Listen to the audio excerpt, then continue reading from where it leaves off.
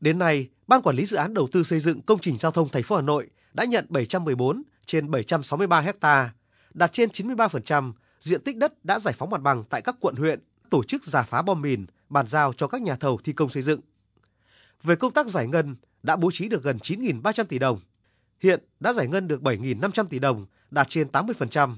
Trong đó, Ban Quản lý Dự án Đầu tư xây dựng công trình giao thông thành phố Hà Nội giải ngân được gần 1.400 tỷ đồng, đạt trên 99%.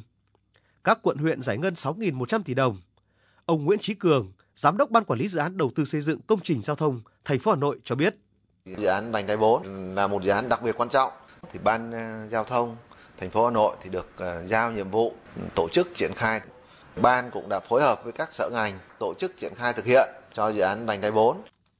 Về tiến độ xây dựng khu tái định cư, phục vụ người dân bị ảnh hưởng bởi dự án, đến nay Hà Nội đang triển khai thi công xây dựng 12 trên 13 khu tái định cư tại các huyện Mê Linh, Đan Phượng, Hoài Đức, Thanh Oai.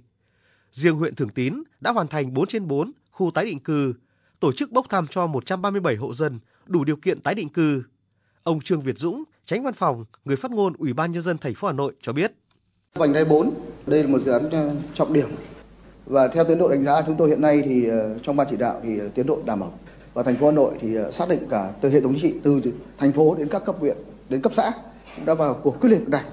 Liên quan đến dự án thành phần 3, đầu tư xây dựng đường cao tốc theo phương thức đối tác công tư PPP, sau khi được Hội đồng thẩm định nhà nước thẩm định báo cáo nghiên cứu khả thi dự án, Ủy ban Nhân dân thành phố Hà Nội phê duyệt dự án, Ban Quản lý Dự án Đầu tư xây dựng công trình giao thông thành phố Hà Nội đã trình Sở Kế hoạch và Đầu tư xem xét thẩm định, báo cáo Ủy ban Nhân dân thành phố phê duyệt kế hoạch lựa chọn nhà thầu.